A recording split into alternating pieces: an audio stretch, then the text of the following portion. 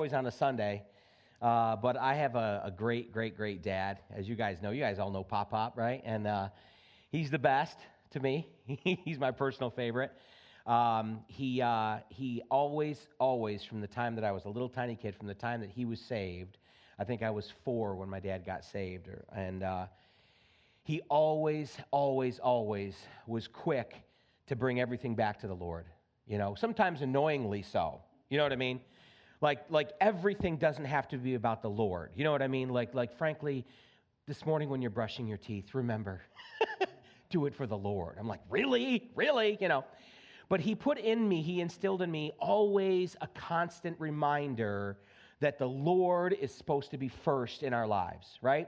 The very first commandment is, I am the Lord your God. You know, God announces himself as who he is. You know, and he would later continually refer to himself as the Lord your God who brought you up out of the land of Egypt. And the very first commandment is, you shall have no other gods before me.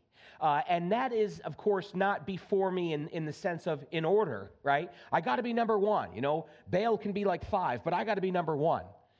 No, he said, before me, and the word there is in my presence.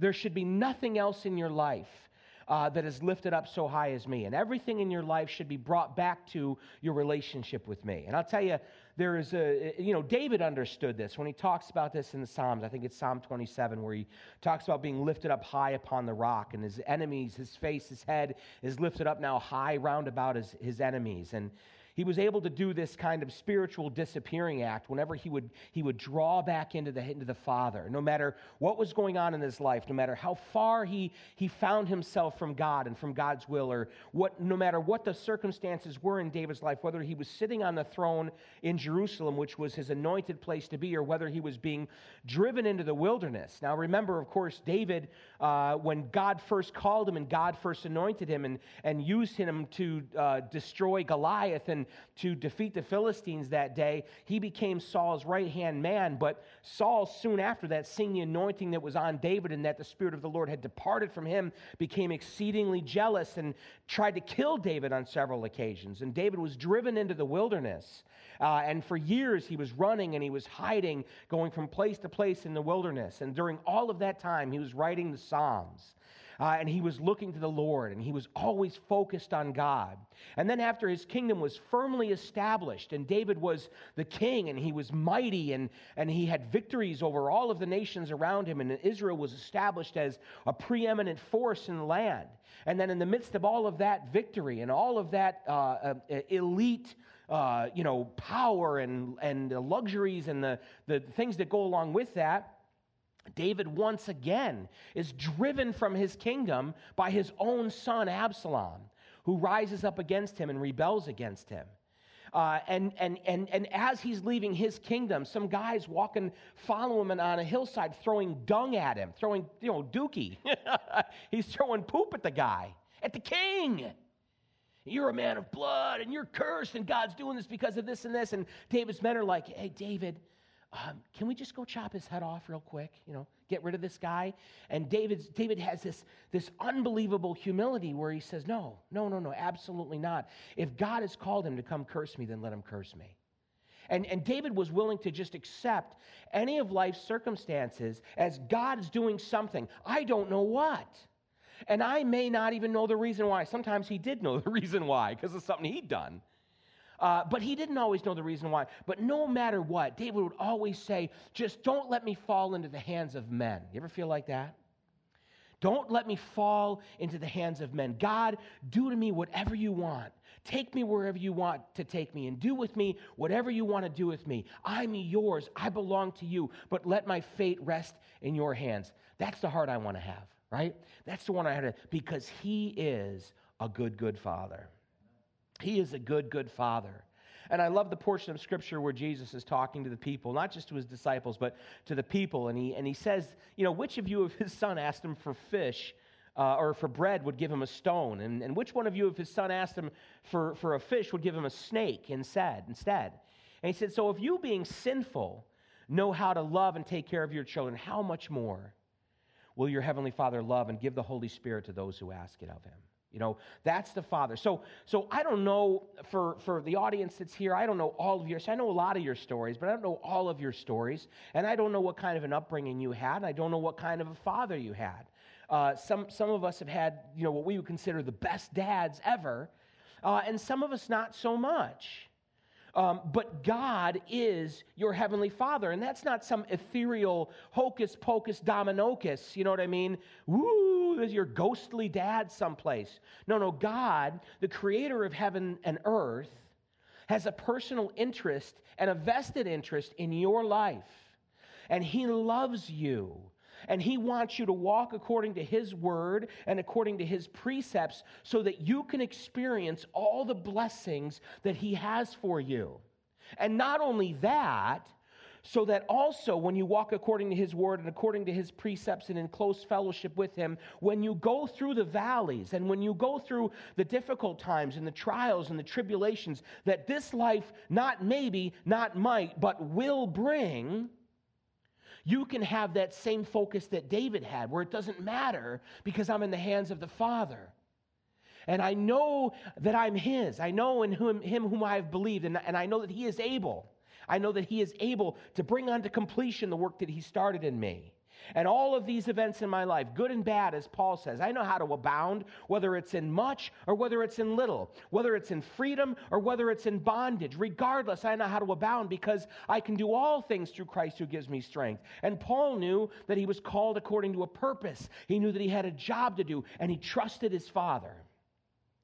Jesus Christ was our ultimate example of that. He trusted His Father, even though He was the second person of the triune nature of God, right? The King of Kings and the Lord of Lords. He put all of that lordship and all of that aside to take the form of a man and to live in complete and in absolute and total submission and trust to His heavenly Father so that He could be for us an example, that we would look to Him, the author and the finisher of our faith, and say, I want to trust God like that. Don't you get sick and tired sometimes of finding yourself in a position where you've been trusting in yourself, right? Where you've been looking to your own way and you've been going your own way and doing your own things, and you look around you and say, geez, life's okay, but something's missing. Something's missing. And even if you're a born-again, Bible-believing Christian, that so often can happen. And God uses that in your life and in my life as discipline. As the Bible says, God disciplines those that He loves. He's careful to rebuke and correct them, just as a good father is careful to rebuke and correct his son. And He uses these things, these feelings of loneliness or the feelings of sadness or the feelings of something's missing or the feelings of something's not right, I'm out of step. He will use that in your life to gently try to bring you back into that close walk and that fellowship with Him. And when we read through the Bible and we study the life of Abraham and we study the life of Moses and we study the life of David and all of these other greats from the Old Testament, what we see in these men and women is an absolute and unwavering trust and faith and hope and belief that God was their Father and that they were passing through this world on their way to meet Him, right? And that's what we hope to have as well. I certainly do. Thank you for all of your prayers. Just as an update, we took Dad to the hospital yesterday. He was just not feeling right. He was feeling off, and he had a heart attack a couple of years ago. A couple of stents put in. You guys remember that? So his cardiologist says, "Listen, if you're not feeling right, go to the hospital." Right? And we all are like second yes and amen to that. So we took him in yesterday. EKG was great. The enzyme tests, they did 2 of them, were great. And they did it was an echocardiogram, is that what it's called? They x-rayed his chest, basically. And everything's good. Everything looks fine with his heart. They did find a little mass on his kidney. So they did another MRI of that. And his cardiologist, they wanted him to keep him overnight. Dad was like, no, tomorrow's Father's Day. I got wings to eat, right, with my fat son, and we're going to eat wings, and we're going to eat cake, and we're going to float in the pool like a couple of manatees, you know what I mean? And I'm going home, I'm out of here, you know. The physician's assistant tattled on him to his cardiologist, basically, and spoke on the phone with him, and he said, I want you to stay there because they're going to do a stress test on you in the morning, and you're due for one, and I can't get you in for a while because there's such a line, there's such a backup. So that's why Dad's not with us today. So, but thank you very much for you guys for your prayers, and hopefully he's going to be home soon. Hopefully Mom will be getting the call to go get him. So, and it's like, really, Lord, this week, because we're talking about the death of Moses? It's like, sorry, everything's funny to me. Deuteronomy chapter 34. And I want you to know that when Dad does die someday, you know he's going to die someday, right? Right? So am I. I may die before him. You never know, right? The amount of wings that I'm going to eat today, especially if he's not here. When Dad dies, I'm going to stand up here and I'm going to weep and I'm going to laugh, right? And I'm going to praise God and I'm going to be so happy and so excited because I know exactly where Dad's going, right? So we don't mourn, like the scripture says, as those who have no hope. It's a planting of faith. He's going to be planted in faith someday, hopefully a ways down the road. And then I'm just waiting my turn to drop dead, right? So I can see him again, and I can see Jesus and be there together with him. You know, that's the hope that we have. Again, it's not some ethereal thing that's out there. It's a very real and present truth that we have. So Deuteronomy chapter 34, if you turn there with me. Now, poor Moses, you know, God's been telling him, you're going to die, you're going to die, you're not going to enter into the promised land. And he reiterates again and again to Moses the reason why. And he says here in verse 1 of 34, Then Moses went up from the plains of Moab to Mount Nebo, to the top of Pisgah, which is across from Jericho. And the Lord showed him all the land of Gilead as far as Dan, all Naphtali and all the land of Ephraim and Manasseh, all the land of Judah as far as the western sea, the south and the plain of the valley of Jericho, the city of palm trees as far as Zoar. Then the Lord said to him, This is the land of which I swore to give Abraham, Isaac, and Jacob, saying, I will give it to your descendants. I have caused you to see it with your eyes, but you shall not cross over there. And so it's important, I think, to always reiterate because God brings it up to Moses several times. And in fact, at one point in time, Moses is kind of hounding God. Please, please, please, I want to see the promised land. Please, please let me in. I'm sorry, but please, please. And God said, I don't want to speak about this again with you, Moses. Right? You know, that's a dad thing to say, isn't it?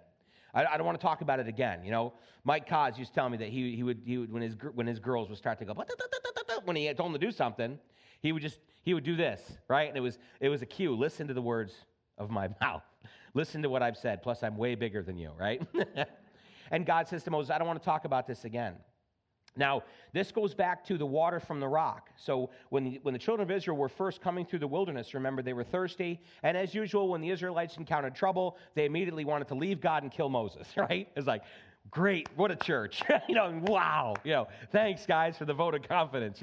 Let's kill Moses and go back to Egypt, And so, of course, Moses was told by God to strike the rock and that water would flow out of that rock. Now, this is perhaps one of the most absolutely clear and direct references to Jesus Christ in the Old Testament, because the Bible actually says in the New Testament that the rock that followed the children of Israel in the wilderness was Christ.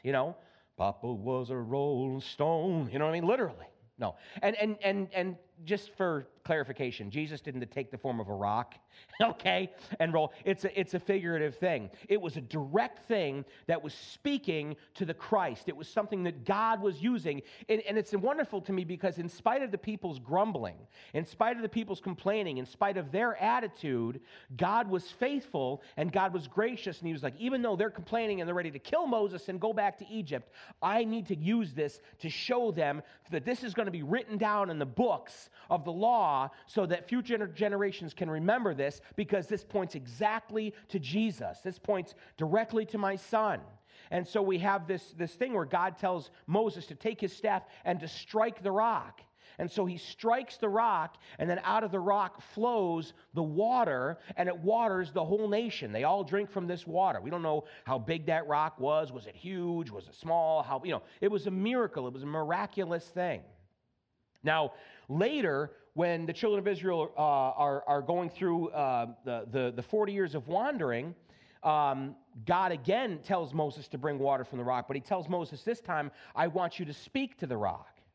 And water will come forth from it. And Moses is mad at the people, so he gets angry and he strikes the rock 3 times. Must we bring you? And God tells him, you're not going in. That was it right there. Moses, you're not going into the promised land. And here's what he says, because you failed to hallow me before the people. You misrepresented me to the people. You acted towards them in judgment when I was trying to show them Jesus. Because the first time he told Moses to strike the rock, and Jesus Christ is the rock, and he said that out of a person who believed in him would flow what?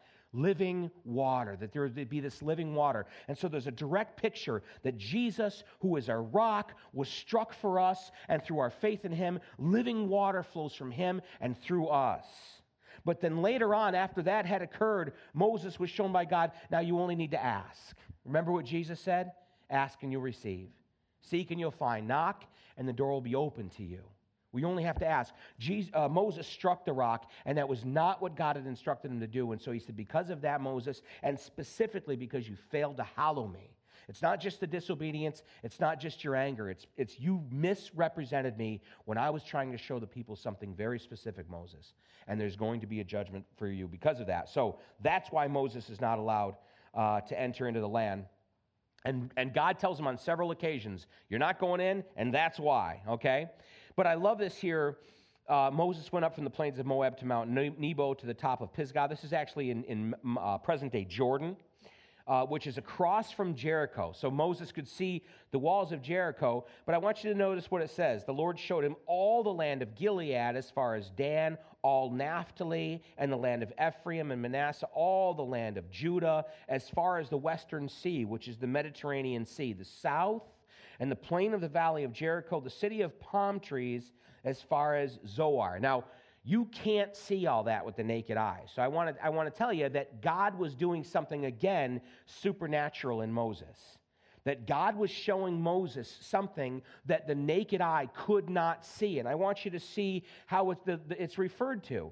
The land here that Moses is overlooking, the Israelites have not yet crossed over the Jordan River. The Israelites have not yet defeated Jericho and entered into the land of Canaan to take possession of it. And God is already referring to all of the land using the Israeli names.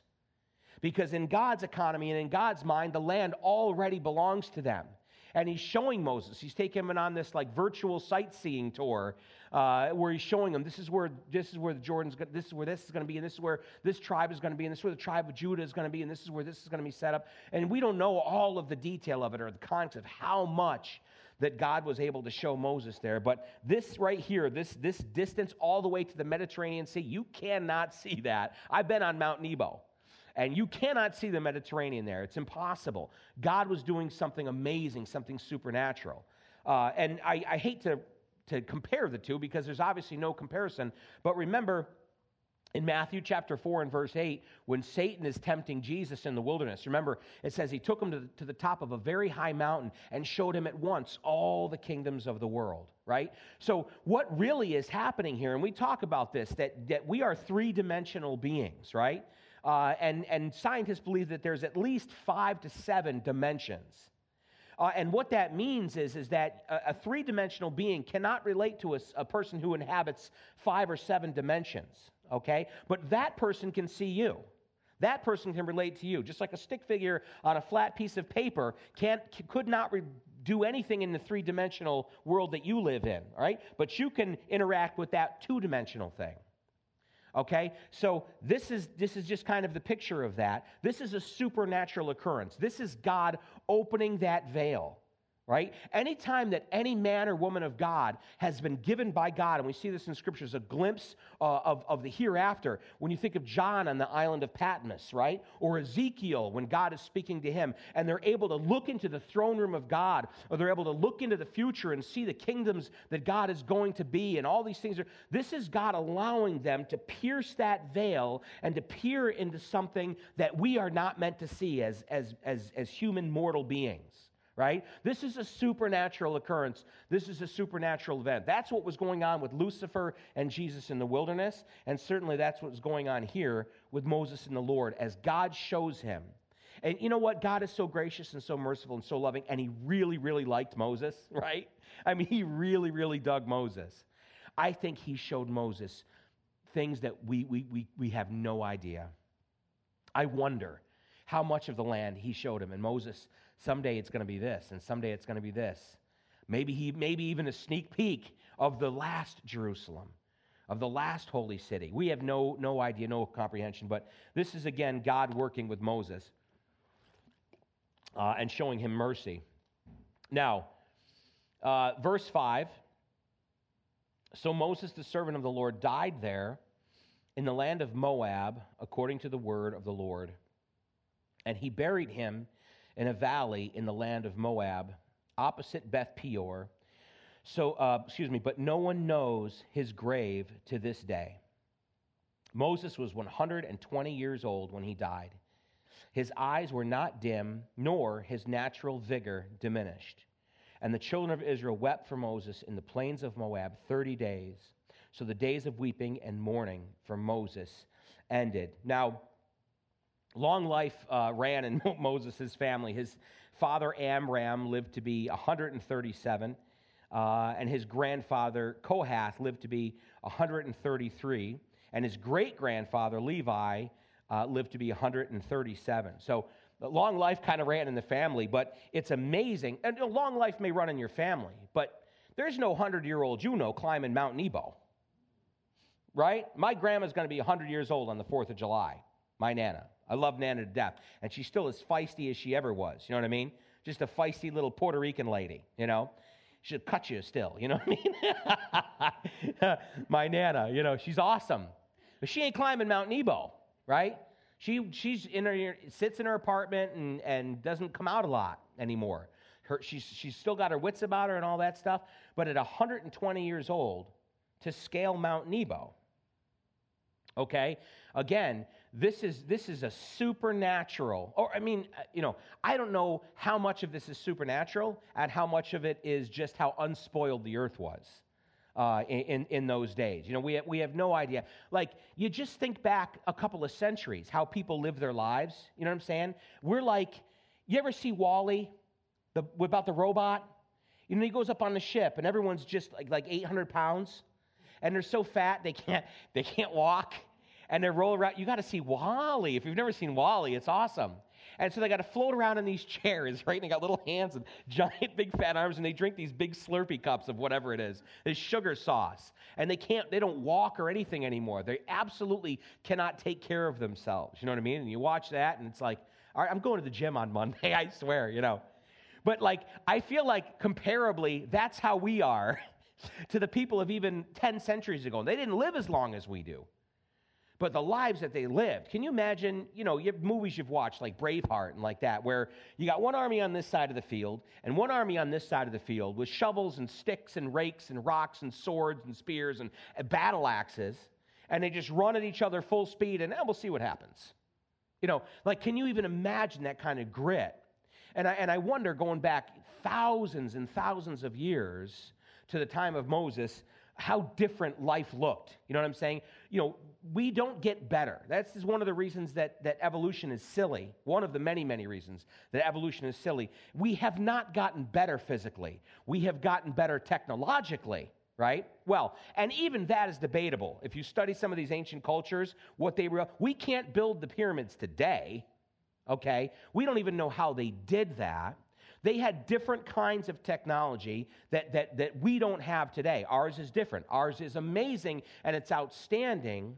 But physically, what it was thousands of years ago, who knows what kind of people that these were, okay? I tend, though, even with that said, I tend to lean more towards God was with Moses. God was with Moses. And I think part of this goes back to when he first went and saw God on Mount Sinai, remember? And he goes up, and God appears to Moses, and Moses says, show me your glory. And God says, I'll cause all of my goodness to pass before you. I'm going to hide you in the cleft of the rock. And when Moses comes down to the people, his face is radiating. His face is radiating to the point where people make him put a veil on over his face to cover the glory of God that was shining physically through Moses, because it freaked him out. Imagine, what did that look like, right? What kind of What kind of thing is that where God's glory exposed to Moses caused his face to radiate in such a way that the people couldn't bear to look at him and made him put a veil over his face? That must have given him a shot of something, right? But it says here that at 120 years old, his eyes were not dim, nor had his natural vigor diminished. It's interesting. Moses' life consisted of 3 40-year periods. And again, this is a great object lesson for the believer today. 3 40-year periods Moses' life consisted of. First was his life in Egypt. Now, of course, Moses was raised by the Pharaoh's daughter. He was raised in Pharaoh's household. Historians tell us, Josephus tells us, that Moses was mighty. He had won great victories and great battles for Pharaoh. He was an orator. He was a powerful man. He was a powerful man. He had everything at his disposal that the natural man could ever want or desire. You understand? It was at Moses' fingertips. I think that the Ten Commandments with Charlton Heston gives a very good representation and example of closely of what Moses' life looked like. And it's a beautiful thing, and it's an interesting thing, because in spite of all the luxuries and despite of all the achievements that he had come to in his own personal life and how much he was regarded by the Egyptians, there was something missing. There was something missing for Moses, and he came to find out at some point in his life that he was in fact a son of the slaves. And we know the story. You've all seen the movie. If you haven't, you should, right? We all know the story. Moses goes out to see the plight of his people. And somewhere during that course of him refinding himself, discovering who he really was and saying, you know, all of the luxuries and all the things of Egypt, it's not satisfying to me. That's not what I'm looking for in this life. I need something real, and this isn't real. And in his course of going out and finding that, he sees a taskmaster abusing an Israeli, a Jewish slave, and he kills the guy. And then the thing gets found out, and he's driven out into the wilderness. Everything is taken from Moses. And that's the end of his first 40 years. Everything that he had, all the luxuries, all of the privilege, all of the things are taken from Moses. And it begins the second 40 years of Moses' life, his life in the desert. Some pastors have said it before. He was out there receiving his backside of the desert degree, his BS, backside of the desert. And that 40-year period represents the putting to death of the flesh. The Bible says, I know that in me dwells no good thing. How many of you come to that realization yet? Now, and I don't say that flippantly. And it's easy to say, oh yeah, I know there's no good thing that dwells in me. It's easy for me to say that, right? But the bottom line is I can find myself sometimes saying, there's like 8 or 10 good things that dwell in me, baby. You know what I mean?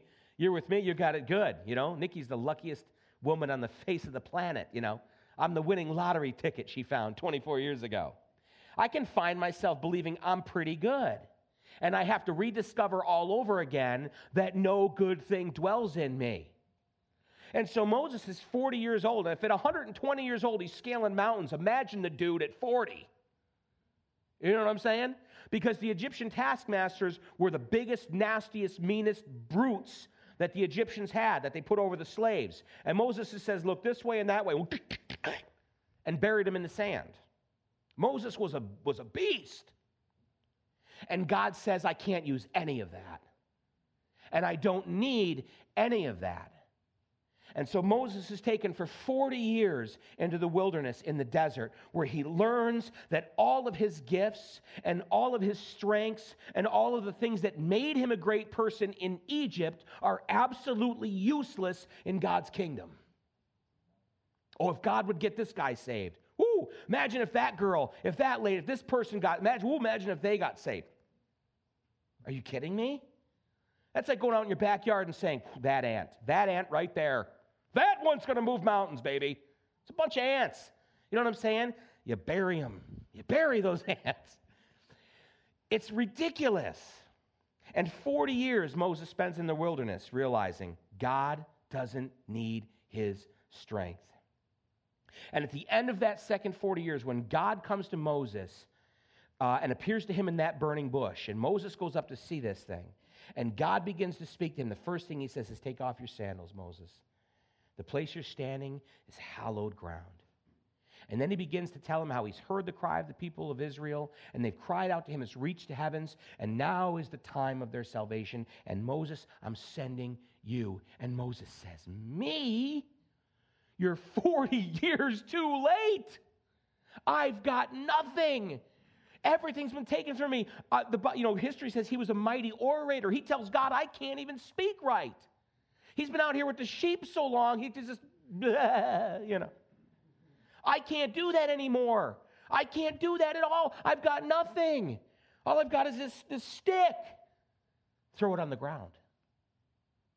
And what God would do with that stick, what God would do with that shepherd's staff, that to Moses was a sign of his weakness, was a sign of his ostracization, his being driven out of the land of Egypt, was to him a sign of shame. God uses it to turn waters to blood.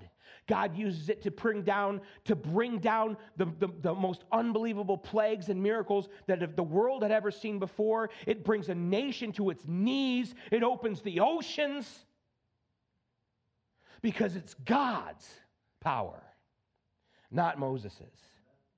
And so at the end of the second 40 years of Moses' life, that's where he comes to.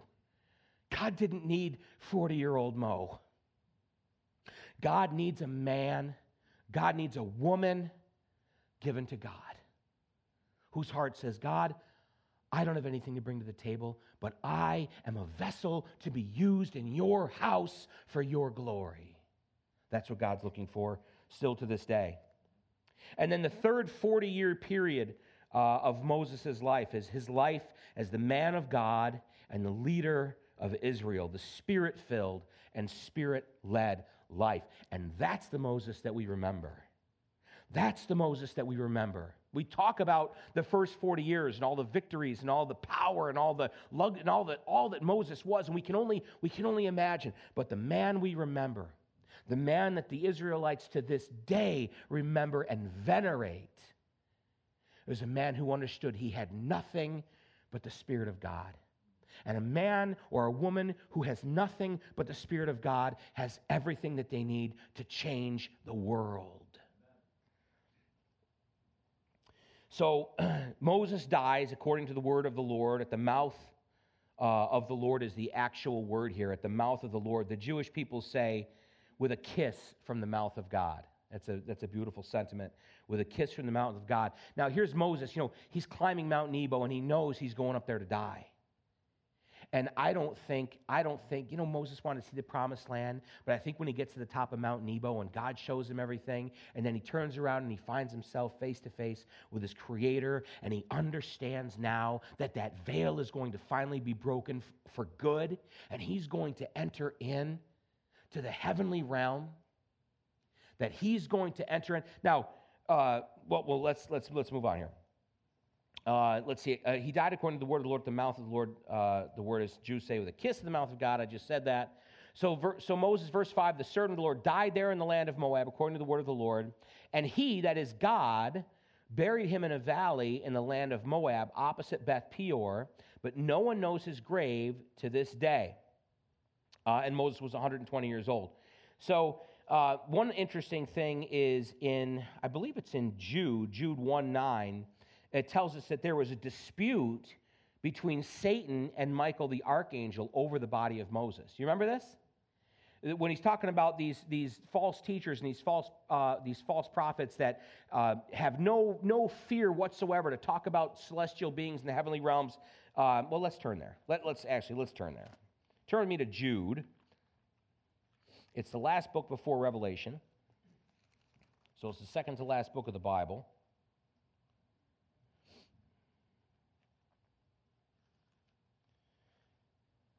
And he's talking about false prophets. Likewise, verse 8, likewise also these dreamers defile the flesh, reject authority, and speak evil of dignitaries. Now, he's talking about spiritual dignitaries, okay? Not earthly dignitaries. The spiritual realm. They speak evil of the spiritual realm as though they have some sort of authority over the spiritual realm. That's a whole other message. Yet Michael the archangel in contending with the devil when he disputed about the body of Moses, dared not bring against him a reviling accusation, but said, "The Lord rebuke you." The idea there is, if Michael the archangel didn't go head-to-head with Satan, but said he needed the Lord rebuke you, Satan, who are we, right? Who are we to act as though we have some sort of authority over the spiritual realm? But I've read and I searched and I found some theories.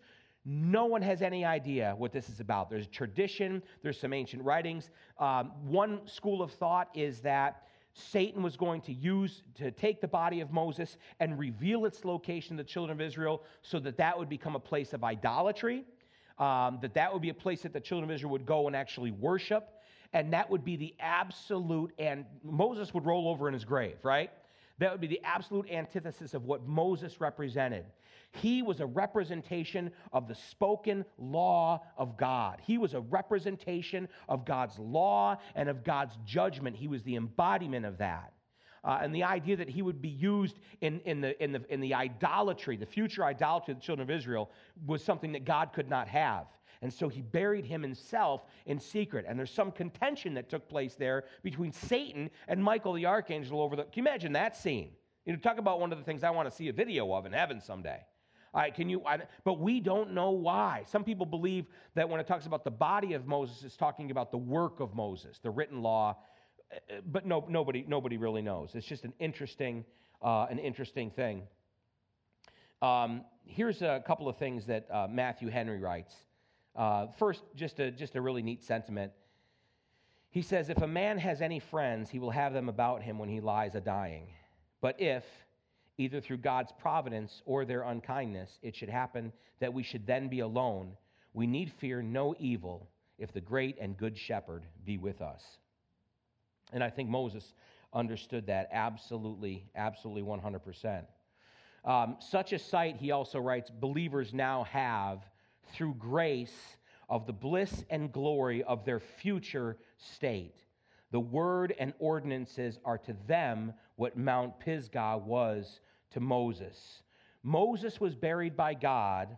Jesus was raised by God. It's a beautiful picture of the end of the law and the beginning of grace told through a 1440-year lens. The ceremonial law of Moses is dead and buried in the grave of Christ. Remember what Jesus Christ said to his followers: "I have not come to abolish the law." Now, Moses is a picture of the law. Moses is that prophet, and he is that embodiment of the law of God. And figuratively, Moses not entering into Canaan, which was called the land of rest, is figurative of the fact that the law can never bring you and I rest, right? Simply because of what Paul says. The problem with the law is not the law itself. The law is good. It's given by God. It's perfect. It's holy. The problem is me. I can never attain to the goodness that the law lays out. I can never attain to it. And because I can never do those things, as Peter said, why would we put a burden and a yoke upon the Gentiles that neither we nor our forefathers were able to bear? In other words, we never kept the law completely. How are you going to expect Gentiles, that's you and me, to keep the law? The law can never bring us into that rest. But Jesus Christ can, right? And so literally the Bible says that the written and handwritten requirements of the law were nailed to the cross with Jesus Christ. And they were buried. And when Jesus Christ rose from the grave, the first fruits, the Bible says, of the resurrection, those of us who believe in him, who have put our faith and our hope and our trust in him, we are raised together with him, both spiritually and eventually physically. I want to finish with a couple of verses. Hebrews 4, 1-3. "Therefore, since a promise remains of entering his rest, let us fear lest any of you seem to have come short of it. For indeed the gospel was preached to us as well as to them. But the word which they heard did not profit them, not being mixed with faith in those who heard it. For we who have believed do enter that rest. As he said, so I swore in my wrath, they shall not enter my rest, although the works were finished from the foundation of the world." The writer of Hebrews pointing out it's through faith in Jesus Christ that we enter into that rest. That's what Canaan represents to us, the rest that we have in Jesus Christ. Rest from what? Rest from your work. You can't work yourself into a holy life. You can't work yourself into a relationship with God. It comes through faith, as the Bible says, by grace, through faith alone. It is not of works, lest anyone should boast, right? The law is not bringing anyone into that promised land of rest, but Jesus Christ does. Hebrews 7:19 says this, "For the law made nothing perfect. On the other hand, there is the bringing in of a better hope through which we draw near to God." And finally, Deuteronomy chapter 18, verses 15 to 19, God said this to Moses, "The Lord your God will raise up for you a prophet like me from your midst." Moses speaking to the children of Israel. "From your brethren. Him you shall hear, according to all you desired of the Lord your God in Horeb in the day of the assembly." Notice this, saying, "Let me not hear again the voice of the Lord my God, nor let me see this great fire any more, lest I die. And the Lord said to me, what they have spoken is good. I will raise up for them a prophet like you from among their brethren.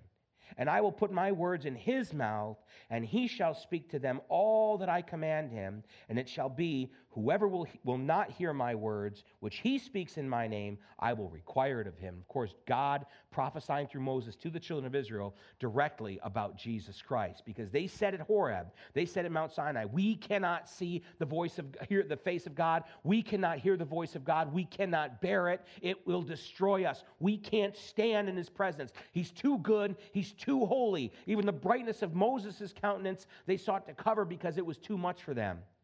And so God says the answer is, I'm going to send my son. And I'm going to send him in the form of a man from the lineage of David, of the tribe of Judah, from amongst them. And they will listen to him. And those who will not listen to him, it will be required of them. And of course, that's the picture of Jesus Christ. Moses, a picture of the law, and Jesus, a picture of the fellowship and grace that we have in God. Now, Joshua the son of Nun was full of the spirit of wisdom, for Moses had laid his hands on him. So the children of Israel heeded him and did as the Lord had commanded Moses. But since then, there has not arisen in Israel a prophet like Moses, whom the Lord knew face to face. Until Jesus, that is. In all the signs and wonders which the Lord sent him to do in the land of Egypt before Pharaoh, before all his servants, and in all his land, and by all that mighty power and all the great terror which Moses performed in the sight of Israel. And boy, did he ever. So I'm going to have the guys come forward. The ushers come on up, and we're going to share the Lord's table together. It's a perfect time to do it, talking about the law versus the grace and the mercy and the relationship and the fellowship that we have with God through Jesus Christ. The person that does the law will live. That's what the Scripture said, the Old Testament Scriptures say. But in Jesus Christ, believing in him, our faith in him is what grants us access into the very throne room of God. It's what gives us relationship with God. Jesus Christ is the author and the finisher of our faith. He's the beginning, he's the middle, and he's the end. It's Jesus, Jesus, Jesus, Jesus, Jesus. And if we can't get along in all the churches and all the denominations and all the different places that teach some different things here and there, and we can't agree on certain philosophies, one thing we all ought to always agree on is who Jesus Christ is. He is our all in all. And communion, every single time we share the Lord's table, to me, it is such an awesome reminder of that, because this is something that Jesus Christ specifically and purposefully took the time and the care to initiate this with his disciples, so that then they would pass it on down through the generations of the church to you and I. Jesus Christ taking the Passover meal, which was according to the law of Moses, and changing it into a meal with God, a meal of fellowship based on what? The brokenness of his own flesh. This is my body, which is broken for you. And the shedding of his innocent blood. This is my blood, the blood of the new covenant, the blood that is poured out for you, that I offer freely. And Jesus that night changed and transformed the Passover meal into literally a meal of fellowship with Almighty God through Jesus' sacrifice. I love it. And Jesus says, whoever asks me into his heart, or who invites me into the house, I will come in and I will sup with him and he with me, right? And in that culture, eating with someone was a very, very deep sign of friendship, of fellowship, and of intimacy between people. You would never, ever break bread and eat food with someone who you didn't trust with your life. That was the culture. And Jesus says, I want to break bread with you. It's an amazing thing. And just like every promise that's given to us in the Word of God, it's received through faith. This can simply be matzo crackers that we got from the international aisle at Wegmans and Welch's grape juice. Physically, that's all that's there. But if you take these elements as Jesus spoke what they represented, and in your heart by faith you say, not only do I believe it, I want to have a meal with you today, Lord. I want to break bread with you. I want to have fellowship with you. I want to lean on you like Moses did, like David did. I want to trust in you for my all in all. Would you have that fellowship with me, Lord? The answer is always and unequivocally yes. Yes, that's the God we serve. Amen? So let's pass them out. Come on up, fellas.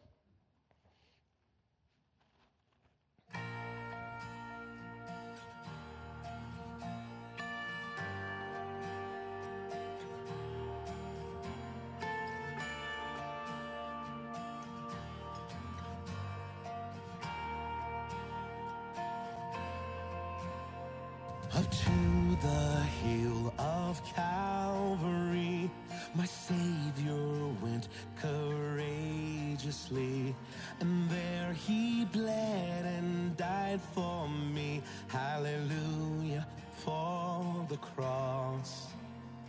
And on that day the world was changed.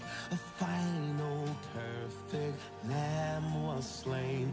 Let earth and heaven now proclaim hallelujah for the cross. Hallelujah for the war he fought. Love has won, death has lost. Hallelujah for the souls he bought. Hallelujah for the cross. What good I have done could never save. My debt too great for deeds to pay.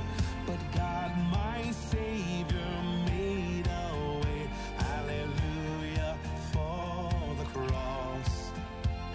A slave to sin, my life was bound, but all my chains fell to the ground when Jesus' blood came flowing down. Hallelujah for the cross. Hallelujah for the war he fought. Love has won, death has lost.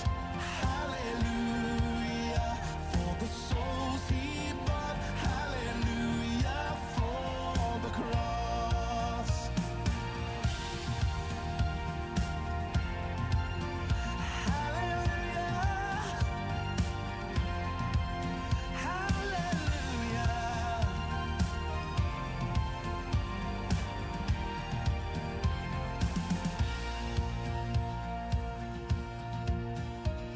And when I breathe my final breath, I'll have no need to fear that rest.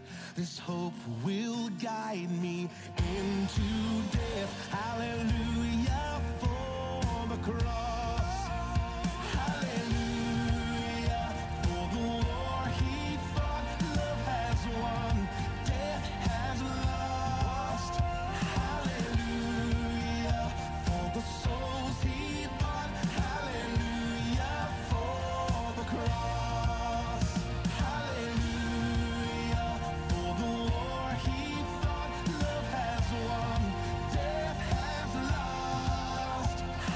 Hallelujah for the souls he bought. Hallelujah for the cross. Hallelujah for the cross. Hallelujah for the cross. I can't say it better than that. Hallelujah for the cross. I mean, every single day that we wake up, are we still there, Lord? Are we still in your mercy? Are we still in your hand? Absolutely. Absolutely. The man who calls on him, puts their faith in him, he said, I will in no ways cast out. Right? But the apostle talks about that we would know through our fellowship with God what is the height and the breadth and the depth and the power of his love towards you and I. That he would take a wretch like me and he would call me a son of God. Right? And that he would seal us with his Holy Spirit for the day of redemption. You're sealed. You know what that means? Literally, it's the same word as Jesus said it on the cross. Tetelestai, paid in full. And we'll stand before the judgment seat of God, and there'll be one question that'll be asked. Is their name found written in the Lamb's book of life? Did they put their hope and their faith and their trust in my Son? And no amount of good deeds or good works or religion or anything else will ever be enough or be a substitute for the finished work of Jesus Christ. Amen? Let's share that together.